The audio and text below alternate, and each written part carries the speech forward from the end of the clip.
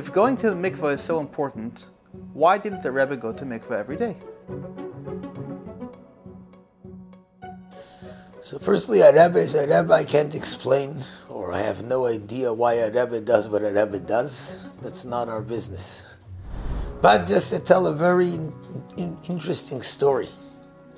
There was one time that the Rebbe Rashab was walking with Chassidim, as well as the Frierdiker Rebbe was there as well. And he stopped to go into the mikveh. So the Chassidim were outside together with the Frierdiker Rebbe. And the Frierdiker Rebbe said the following, I swear, the Frierdiker Rebbe says, that it's not that he needs the mikveh, rather it's that the mikveh needs him. But the reason he goes to the mikveh is just in the same manner as we'll still go to the mikveh after Mashiach comes.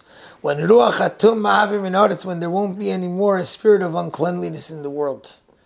Which means that a Rebbe, when he goes to the mikveh, he's not going because he needs the mikveh, rather he's going because the mikveh needs him.